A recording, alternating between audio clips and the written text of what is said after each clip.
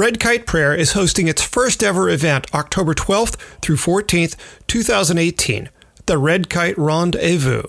The 2.5-day event will feature bikes from some of the industry's top frame builders, 2 gravel rides, some of the world's finest craft beers which are brewed locally, plus enough food to make the pedaling fun. For more information or to register, go to redkiteprayer.com/store. The Pace Line is supported by LEL Cycling. The Coast is calling. LEL's Shore Collection embodies the spirit and style of the California coast. All LEL products are crafted in Southern California for shipment worldwide. Now, on to the show.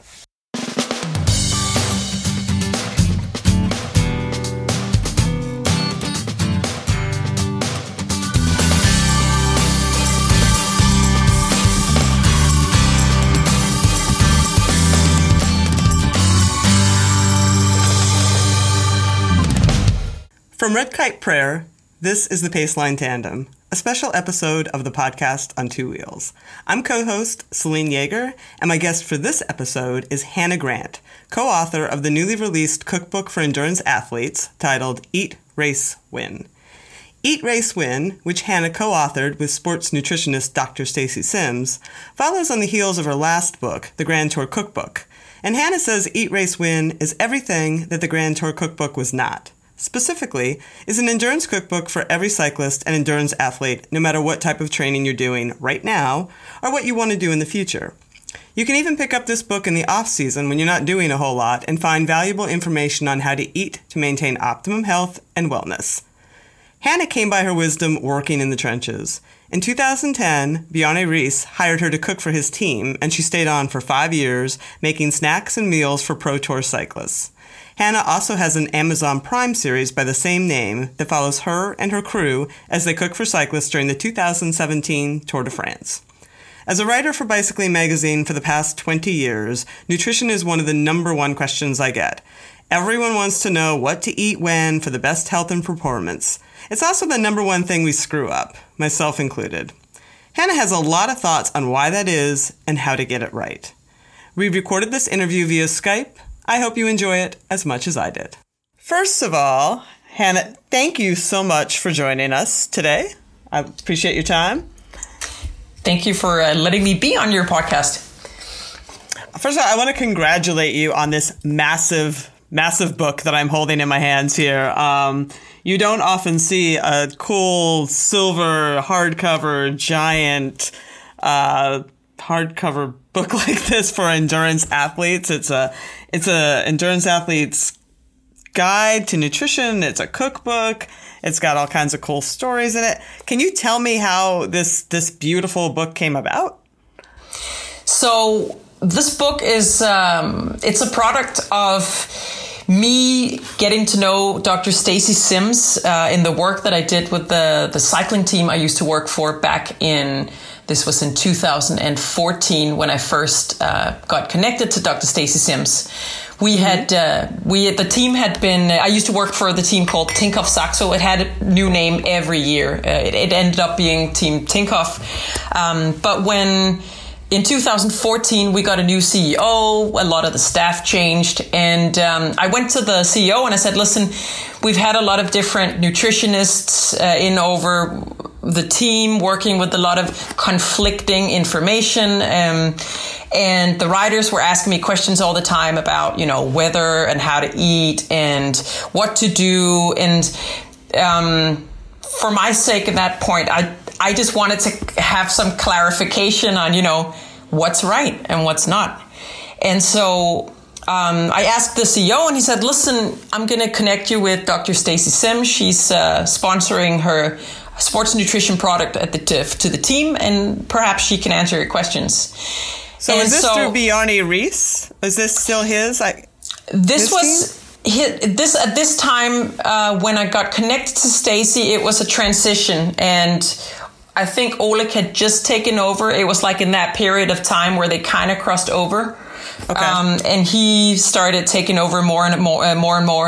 And so I got her details, and we arranged a Skype meeting, and I had an amazing talk with Stacy. I'd made a mile-long list of questions that, myths, do's and don'ts, all these things that people had asked me all the time. As a chef for a cycling team, you also have, you have to do a lot of interviews, and journalists, they ask you a lot of questions, and you don't want to get in the situation where you say something that's that wrong, that, people get the wrong idea about what you do with the team. So talking to Stacey was just... So for reference, for people who don't know, Stacey is like a brilliant sports nutritionist, physiologist, correct? Exactly. Yeah. And she specializes... Yeah. She's a sports physiologist that specializes in sports nutrition, the gender differences, and she's been an athlete herself, so she understands where it all comes from. And this is what's so amazing about her, because she really truly understands the need for the right nutrition. What kind of questions were the athletes coming to you with? Well, it would be things like a lot of like red meat questions would be the issue. We'd had other nutritionists attached to the team during the years that had, basically banned all types of red meat, and that there would be artificial sweetener questions because the team was obviously worried about the riders gaining weight, and some would recommend them to do artificial sweetener products instead of sugars. Wow. Yeah, I know, it's crazy. I mean, there's a lot of these sports nutrition brands that are still, that are very popular. Naming no names, I'm just putting my hand up in the air with all fingers high. But and the problematic thing about riders just basically popping electrolyte tablets with artificial sweeteners all day long, creating massive issues for their gut, constantly, I'm sorry to say, having the shits.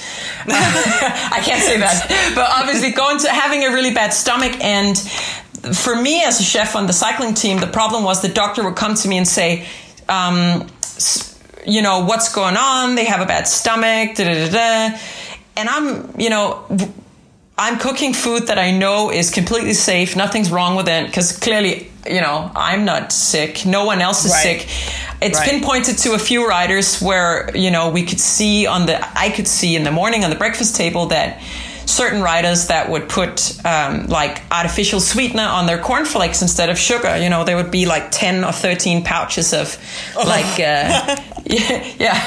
artificial sweetener powder. And it was just, these things. And so clearing out all these myths and figuring out what was the cause of, a lot of the riders having really big issues with their stomachs, runny tummy, as you would say.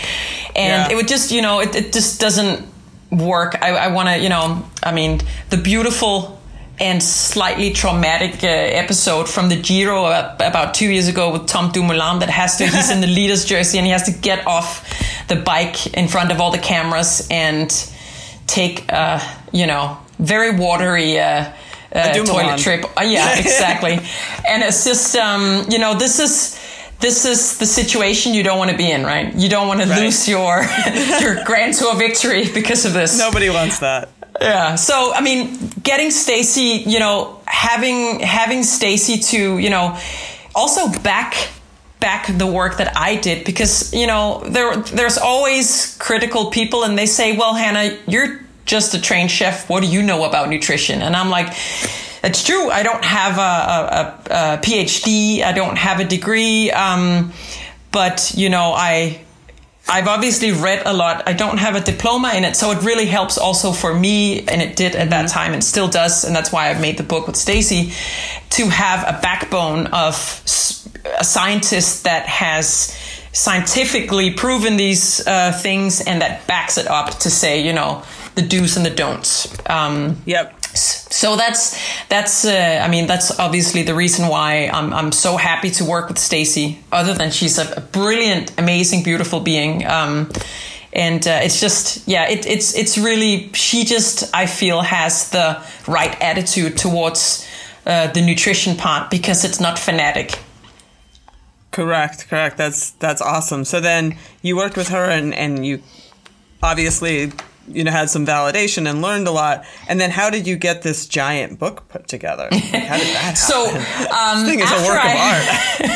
After I had spoken to her a couple of times over Skype, I decided, I said to her, listen, I would really like to meet up with you. I had published my first cookbook, the Grand Tour cookbook, back in 2013 in Danish, and it came out in Czech in 14, and then in French, German, and English in 15. And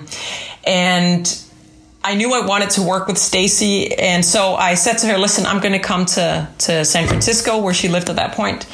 And, I have a project that I'd like to talk to you about.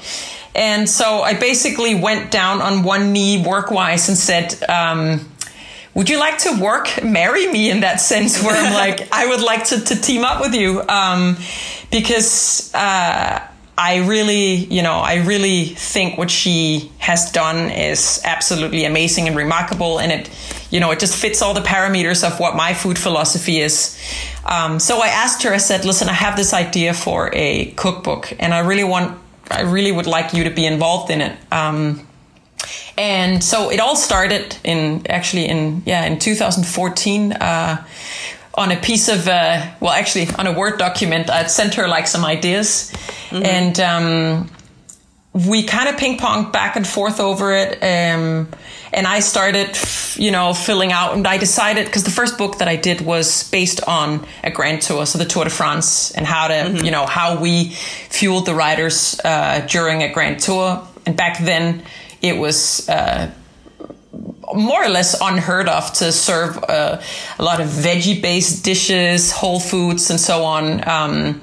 It's crazy because it's not that long ago. It's about 6 years ago, right? What were they eating? Mostly just pasta and stuff? Yeah, it was like white pasta, white rice, dried chicken breast, and then what you call the sports buffet, which is the salad buffet at the hotel, where you have iceberg salad, lettuce, corn from a can, bean sprouts from a can, cucumbers, frozen peas, that every day. Right. And you can mix and match as you please or as you don't. They had to have palate fatigue out the wazoo, right? Like how do you even feed yourself when you're just staring down that every day?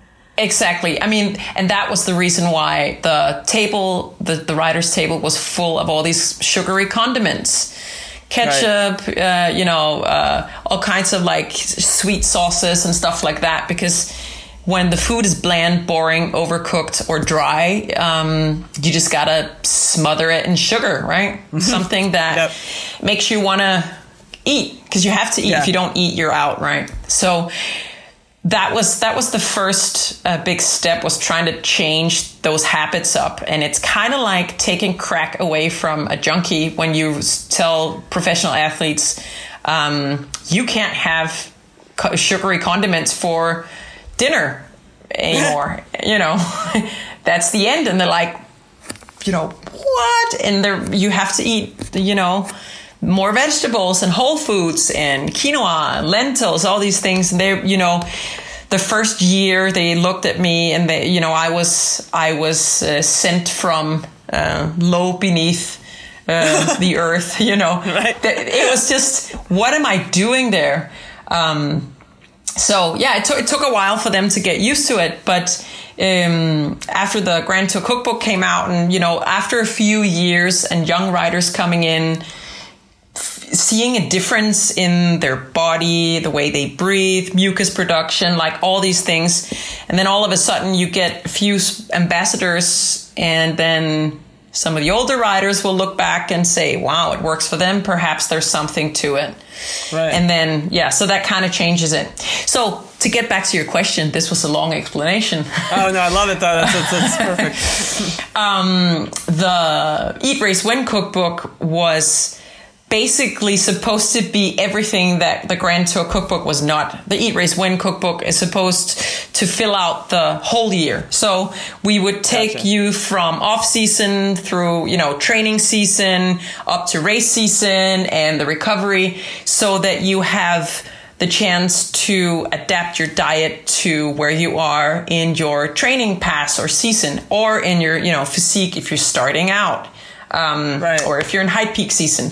So basically, the idea is to teach the reader how to adapt their food, their diet to where they are in their training season or in general. I mean, for most people that I know that love sports but don't practice them themselves or exercise that much is a typical off-season person at all times, right?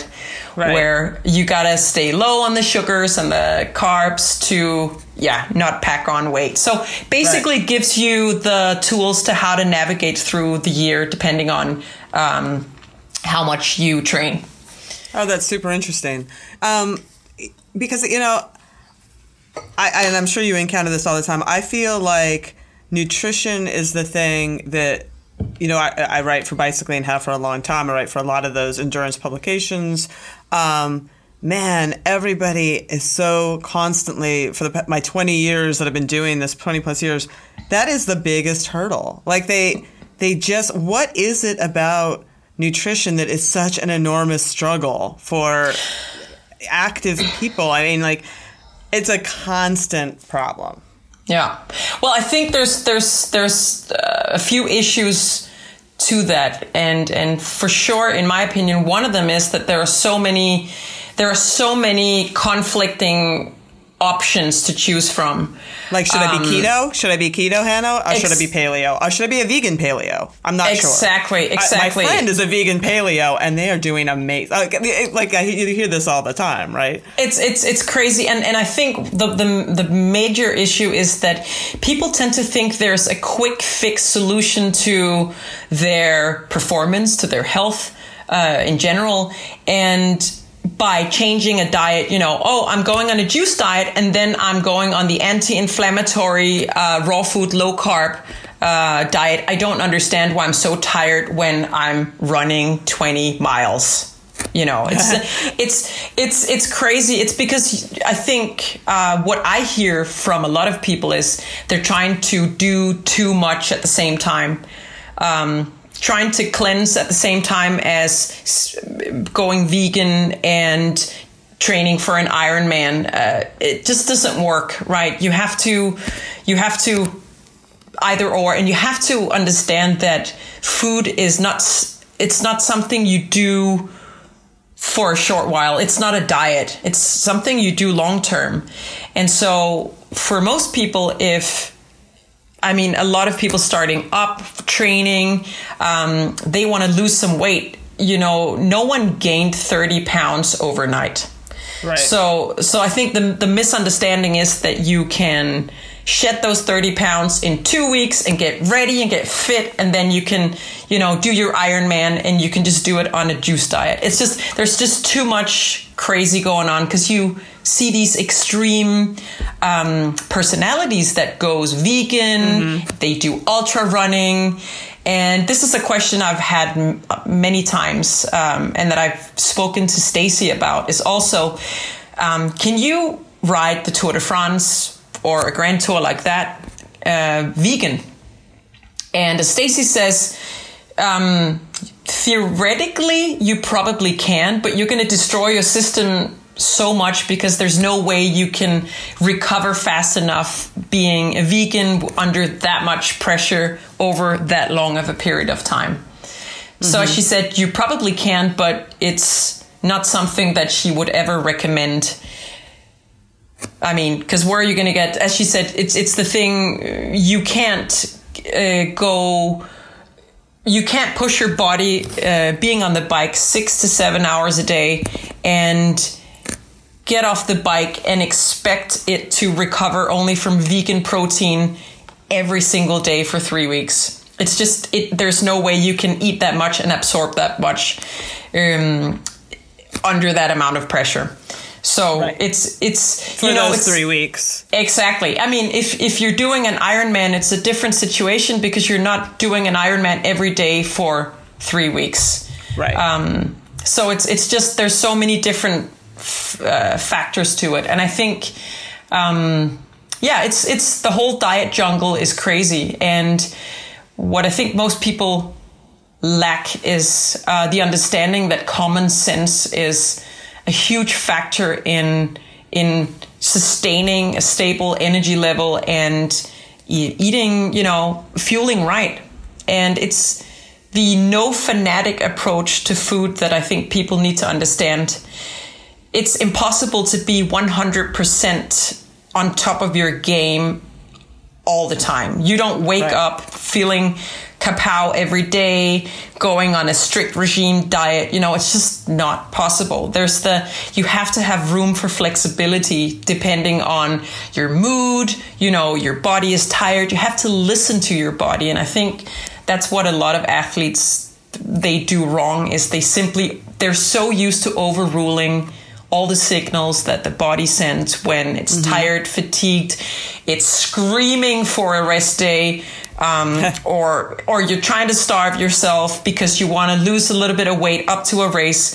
And it's just, I think this is what I can see from the pro riders that I've worked with, is that you have to sometimes allow yourself the freedom of relaxing, also diet-wise.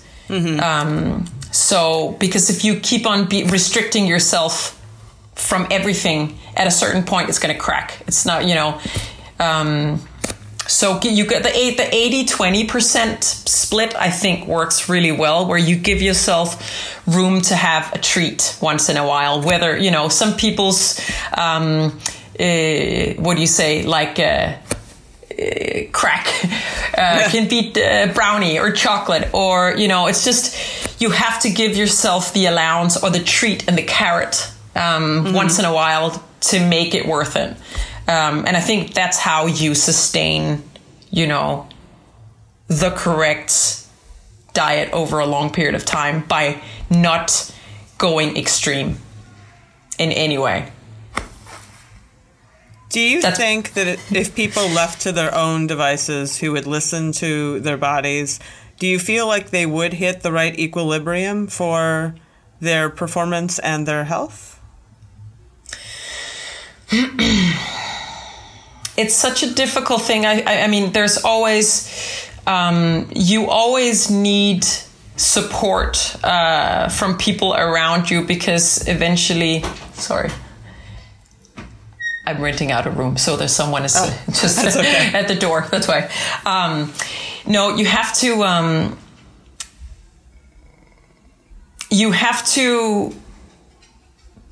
have support around you to sustain, of course, a fine balance with things. Because in my opinion, also from my own experience and from working with professional athletes, is that left to themselves, they tend to either go, tunnel vision and go extreme, where they're like, they want to lose weight. That's one main thing I see in the professional athletes universe, is they want to lose weight. So they go super extreme, but they can only sustain that for maybe 5 or 6 days. Then they crack, and then they end up it's at the convenience store with 4 packs of chocolate bars and crisps. And they're like, I deserve this because I've struggled. And that's, this is the extreme mind of an athlete is like that, I think. That's fair. So for some people, I guess it's also saying common sense is different for everybody. But I definitely think that when you choose to follow a certain type of diet or try to live and fuel right, it's definitely something that you involve your surroundings in, so that you know that you're not going to be pushed to eat that cake, or be shamed if you eat too much because you need to fuel. It's just hopefully in a perfect world, as you would say, people left on their own would figure this out. But the world is just not well balanced. I think everybody needs moral support, and everybody needs a treat once in a while. So it's not really an answer to your question. It's just more like some thoughts on your on your theme. No, it's complicated. It's super complicated, and I like your point that as athletes we're often it's a dichotomy, right? We're often rewarded when we tune stuff out, like what our body is telling us, but we also have to. We're also being told to tune in, and like, when do I tune out and when do I tune in? I don't know, So it is nice to have some guidance because, just speaking personally, man, you can get so lost, right? You can just get so, and then maybe you follow like this crazy diet and it works for a little bit because you're doing something, and then you get obsessed with it, or you get. I mean, I think it's just easy to fall into those traps. I mean, absolutely. When we're talking about that, it's also a crazy taboo in this whole world of athletes with eating disorders, right? Because you're so obsessed with getting the ultimate fuel that keeps you lean and keeps you going. Everyone wants to be the ultimate everything. And it's such an easy thing to get caught up in it. And as you say, you try some diet, it works for 3-4 weeks, and you're like, yeah, and you get all high on it, and then you don't understand what happens the next 2 months. Nothing happens because your body, this is, I'm sure you've had Stacy on many times, but she will probably explain to you, how the metabolism works, and when you introduce something new, and depending on how you measure yourself also with energy, of course, the body at some point says, well, what's going on? Either I'm in lack of something, or, it's just the whole balance of not being extreme, because the body it'll signal to you when something is wrong or when it's missing something. And so, it's, I can understand up to an important race that, of course, then you zone in and you're like, okay, now I need to like shave the last bits off, but that's doable for a month.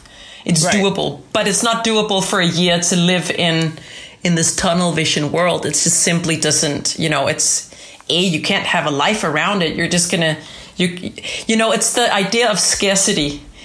When there's something you don't have, you just want it so much more, right? It becomes the only thing you obsess about. It's just, and this I do see in athletes, right? And it's when that point happens and they can only focus on one specific thing, whether it's cheese or cake or chocolate or or eating clean or no fat. It's just it becomes so extreme that at some point it cracks, and then you do the exact opposite, right? Then you actually end up breaking the whole basically wave of progress you've made by limiting yourself so much. Does that make sense? It does make sense. Yeah. So in all this conversation, we're just talking general diet, which is what supports you as a human being, right? Like whatever you're doing. And I'm hearing, and I think it's great that one of the reasons you wrote this book, and one of the reasons you wrote it the way you did, is to help people be human beings in their environment, and like not always be laser focused, but be laser focused when they need to be, right? Like that seems to be what this is about. Exactly. I mean, I think it's about understanding, there's a time for everything, and it's unrealistic to believe that everyone's going to stand in their kitchens cooking 3 meals a day plus recovery meals. And that's a minimum of people that can do that. So what I think most people have to adapt to is to figure out, well, how do I survive having a normal life and a job, training at the same time, and adapting to, I have to eat out. I have to eat at the canteen. There's a lot of like different scenarios you run into. And if you can educate people into, basically finding your way into the jungle of that, and then combining it. If you have 2 or 3 days at home where you have time to cook, well, how do you prep the most of it? How do you prepare so that you can be well prepared to train and go out? And, as a chef, it's such an important thing for me to try and pass on the idea of how to prep for a restaurant. It's basically the same to prep for yourself as an athlete. When you're in the kitchen, as I recommend, say, okay, take two hours off twice a week, and then go strategically prepping your veggies, your rice, and everything can last, the 3-4 days in the fridge. So if you just prep smart, you can actually sustain a really fine balance with your diet and make sure you get the right stuff. So you're not ending up training and then you're like starving and then you have to eat some shitty bar that you grab on the way home. Because you just have no energy to make anything. Or it's a Dunkin' Donut or whatever, right? So it's the golden rule is to, of course, and it's easy to say, think ahead, but if everything's prepped in your fridge and all you have to do is basically either eat it cold or just like mix it together.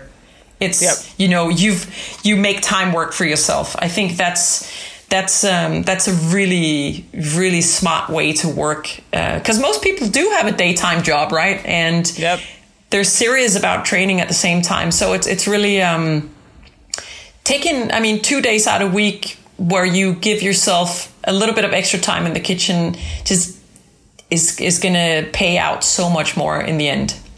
Oh, for sure. And you'll be so much happier. You'll be so happy every time you open that refrigerator and see containers with food. I know when I do it, when I make the time, I'm like, the future Selene just loves the past Selene so much. Yeah, exactly.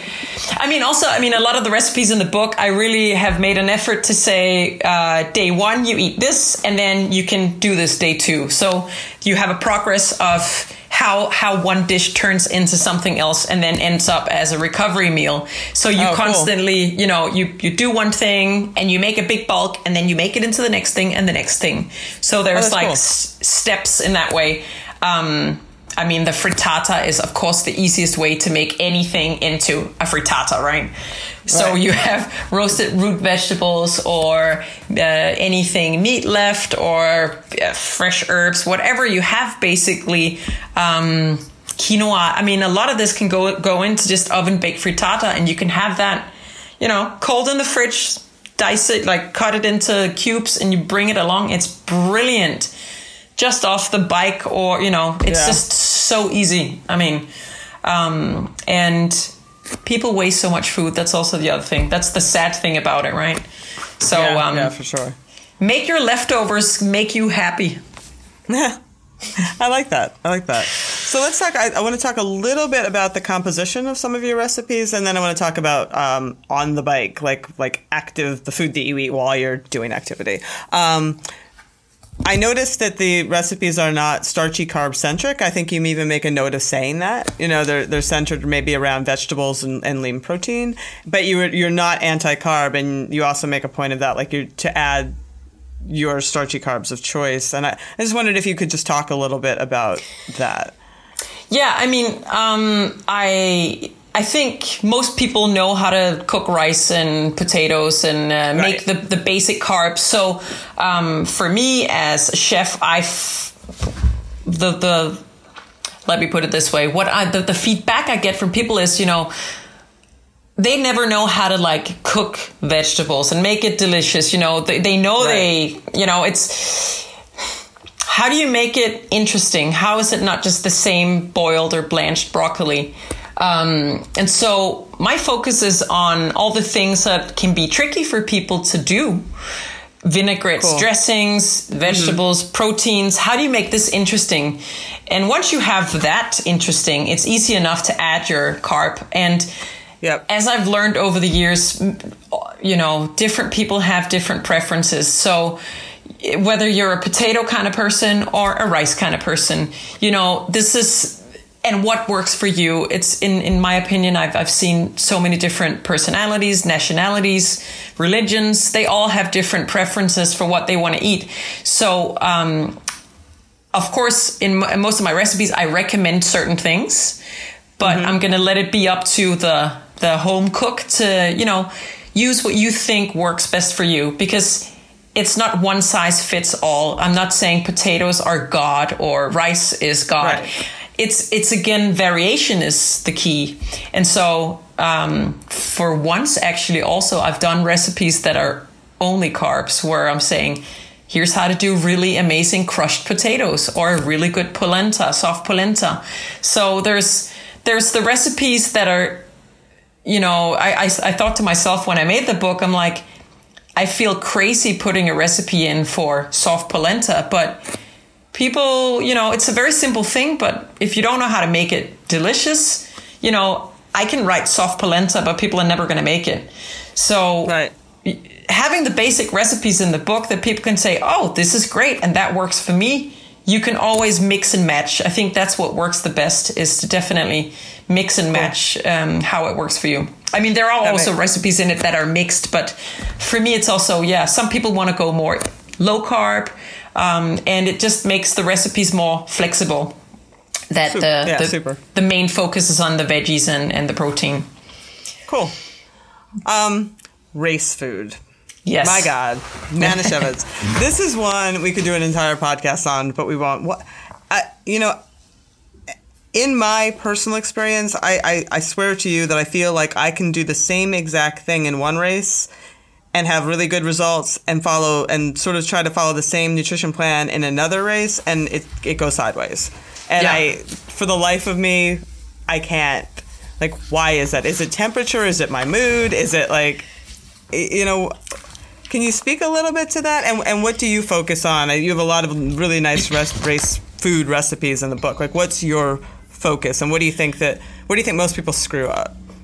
Well, I mean, you touched it, as you said, you know, your mood. That's absolute. It's such, the human factor in diets is so misunderstood. The human factor plays such a massive role in how. Hang on a second. Sorry, I have a giant airplane flying over. It sounds like someone is farting, so I'm just gonna. we'll just let that go by. Yeah. Okay, I think, let me just see if it's taken it. That's good.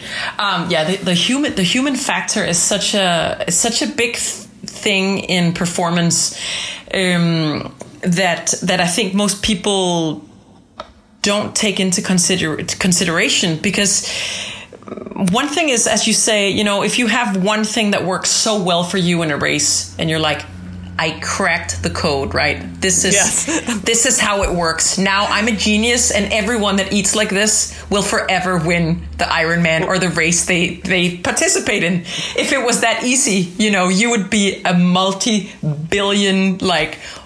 billionaire author, right? Right. It's a shame it's not that simple. But it's just, you know, first of all, you know, if you die on, not die, but if you hit the wall on flavor food, you get tired of eating, you can't eat enough, it doesn't feel right. How are you going to get on the bike or run and perform with your body being, you know, your appetite is not there? I mean, for me, the variation is the key to keeping the appetite up. And you really have to listen to that, because if, you know, it's just not possible to force feed yourself and walking out the door expecting yourself to perform at your best if you feel like you've had a really bad morning, fueling with something you didn't like.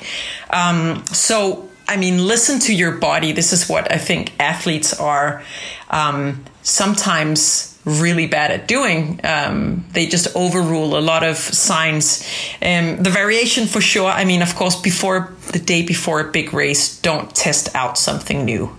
Right. That's, I mean, I know it's, of course, I've had a lot of riders saying, hey, I'm going to try out this low residue diet in day one of this Grand Tour. And I'm like, it's have you tried it before? They're like, no. I'm like, maybe it's a really bad plan to try out a new diet, like stage one of a massive race.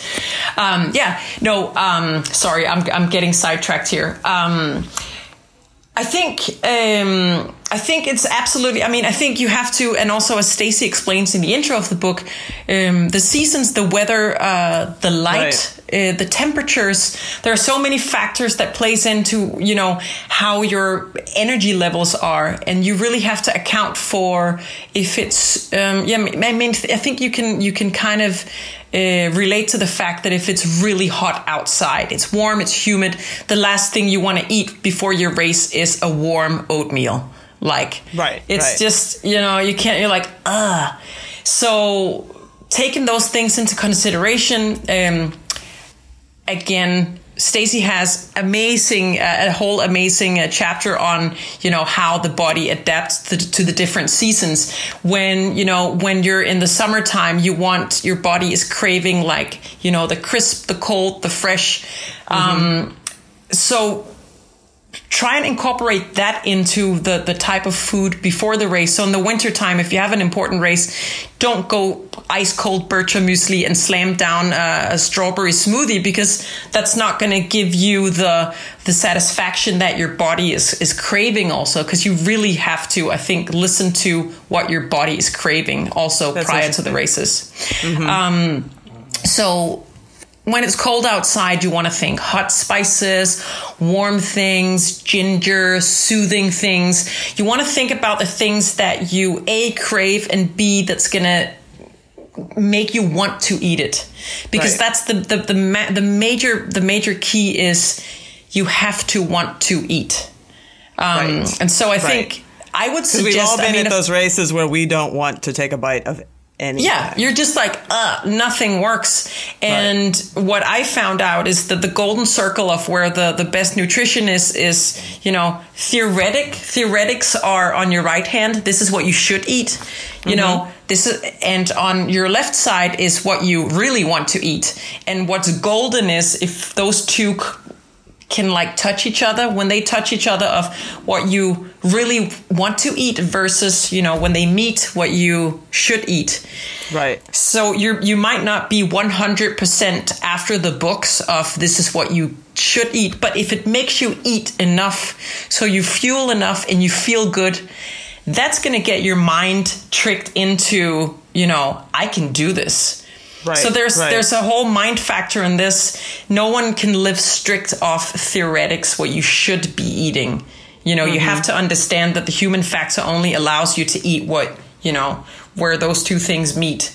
So I really think for athletes, it's, you know, this is something you have to play around with, of course. Maybe figure out if you can do 3 or 4 different types of breakfasts before a race and see, you know, of course, try out the different things. What works for you? How do you race on, like, for example, something like polenta? You could do polenta porridge in the morning, add fruits to it. Like, try out different versions of it. Try it cold, try it warm, and then see how does that work, so you have the options of adapting to, is it cold? Is it hot? Am I feeling moody? You know, when you're feeling a little moody and sad, and especially also talking women, you've got your hormonal ups and downs.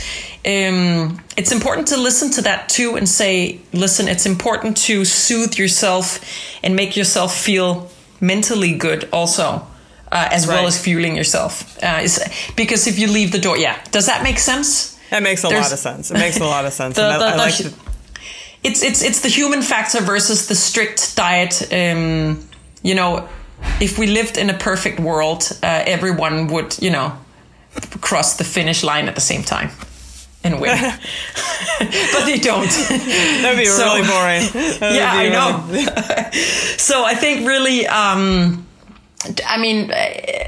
try out different things and then find maybe your 3 or 4 go-to things, and then think about weather and mood, and allow yourself sometimes that extra thing in the morning prior to the race if you know it's going to make you eat more and fuel right.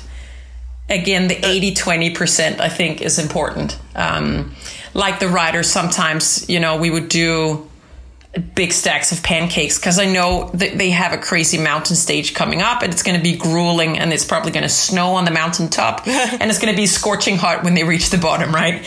So you know that this day is not just fueling right, it's the moral, like, you guys can do it, you can go through this, and here's a treat to send you out of the way. You've also eaten your bircher muesli or your oatmeal or whatever works for you, but you've also had this treat. So you're sent out with the happy birthday, let's go. I think that's really an important factor in how to perform right. And also then on the bike, of course, don't pack your race foods to be what theoretically you should be eating. Pack your race foods to be what you know you want to eat when you're on the bike, when you're running, right? Because it is not one size fits all. And it's just, if you can't swallow another bite of rice cake, don't bring rice cakes, right? You know, it's just, it's pretty, it's don't force feed yourself, really. I mean, listen to what you want to eat, because if you feel like eating it, you're going to eat it and then you're going to feel better. And when your mood is high, you automatically can perform better. It's just, that is good advice right there. I think that's definitely, you know, don't punish yourself, unnecessarily. That being said, don't eat a whole brownie prior to a race because you feel like it, right? It's, again, that's where the common sense comes in. Right. So, I mean, it's giving yourself a little bit of leeway to say it's okay to give yourself that treat within the realm of reasonable eating habits, right? Well, which is why maybe some of your recipes have like chocolate chips in them, right? Like, or exactly. Yeah. I mean, this is the thing. You can't. It's just it's we're not machines and we're not robots. So you have to have that slack of giving a little bit, because that's going to make you long term perform much better. Excellent. I hope. Yeah, I mean, I would agree with that. I mean, I think that, you know, that's, if we were all test tubes, the world would be so much simpler, right? But you would just pour this in, and you would pour that in, and you would get that reaction. And what is that sci-fi novel called where they eat Soylent, like the sludge that's just you know, the ultimate, and someone actually made this, right? Someone that doesn't like food but just want to fuel, you know, it doesn't taste good, but it gives you everything you need. And no one wants to eat that. You get depressed. Like food is for the mind too. Well, it's like those ketone. Have you tried any of the esters, the drink that they are? I can't. It is supposed to be so horrible. It's like drinking nail polish remover. Like, how can you do that? That's not going to work. Yeah. I mean, unless you really enjoy punishing yourself every day, and, you know, I don't believe the majority of people feel that way. It's just, food is also, it's just so much also for the mind as well as for the body. And luckily those two things correlate. I think if food looks beautiful, and I mean, you have a variety of color, textures in your food of natural, like whole foods. I think, my dog is snoring. When you have this like texture, like this variety of things in a meal, you know that you're covering what you need to get. It's really important to keep that in mind. It's just, food is so much also for the mind. And when the mind works and the mind is happy and you're motivated, you're just a better performer in all aspects of life. 100%. I think that's a great place to leave this, because I do think that that's sort of the message which is underlying this whole book, which is what I think is quite lovely. I mean, you read a lot of these books, or I read a lot of these books, and it is a little more mechanical oriented often, right? It's this percent of macronutrients for blah, blah, blah, and you want this percent. And nobody really thinks that way when they're in the kitchen. They're not going, I need 30 grams of, I mean, they're just not thinking that way. And just acknowledging that you get jazzed by food that you like and then things that look good and delicious, and it makes you feel like you can take on the world. Like that's the point of nutrition, right? So I think so. I mean, eating right should not be a punishment. Right. You know, because if you punish yourself every day, it's just the performance is not gonna come. Maybe it will one day, but it's just not gonna, it's not gonna be long lasting, and it's impossible to sustain. So 100%. Yeah. 100%. Well, thank you so much for writing this book. Thank you for taking time to talk to us. And what's next for you? What are you up to now? Oh, there's a lot on my plate at the moment. I'm working slowly on a new book project also about more in detail for runners, but also for like we're talking like very beginners, to get everyone in. So it's not just for super athletes. So I really want to get people off the couches and motivate them to start running and getting into endurance sports, and of course treating them with amazing food as well. So that's one of the projects. Yeah, and then a book tour in the fall. I'm planning that. So if anyone has any suggestions to where we could host anything, I'm absolutely up for all suggestions.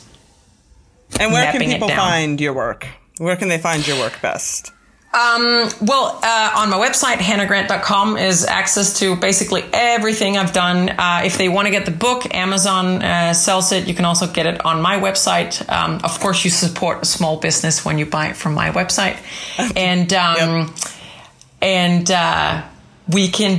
can just say this out. I mean, you can cut this out. I can do a coupon code for all of your listeners, so they can get 20% off the book. I don't know if you put a little note underneath it. We can do a thing. If they buy definitely. Yeah. We definitely can put that on the show notes. So we'll do a 20% off with Selene podcast code for all the listeners. And I now have actually today all my newly printed books landed in the States, so there should be pretty fast shipping, 1 to 2 days in all of the States. Yeah. So so that's where you can get stuff. And then of course you can watch the Eat Race Win show on Prime Video on Amazon, where you follow me cook for the riders at the tour. That's exciting. Well, thank you so much for taking time off of your huge busy plate to talk to us. I appreciate it. And enjoy the rest of your evening. Thank you. And thank you for having me on. Sure thing. All right. Thanks. Thanks. We want to thank our guest, Hanna Grant, the author of Eat, Race, Win, for speaking with Selene.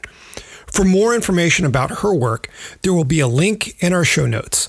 That's it for this episode of the Paceline Tandem. We hope you enjoyed it, and if you did, we hope you'll leave the show a good review on iTunes or wherever you get your media. Before we go, I'd like to put in a plug for our other podcast, The Pull. The show features artisans talking about their craft in one-on-one interviews. Think Terry Gross for the bike set. This week's episode is a tribute to Dario Pegoretti, who passed away last week at the age of 62. Until next week, I'm Patrick Brady for Selene Yeager. Thanks for listening to The Paceline.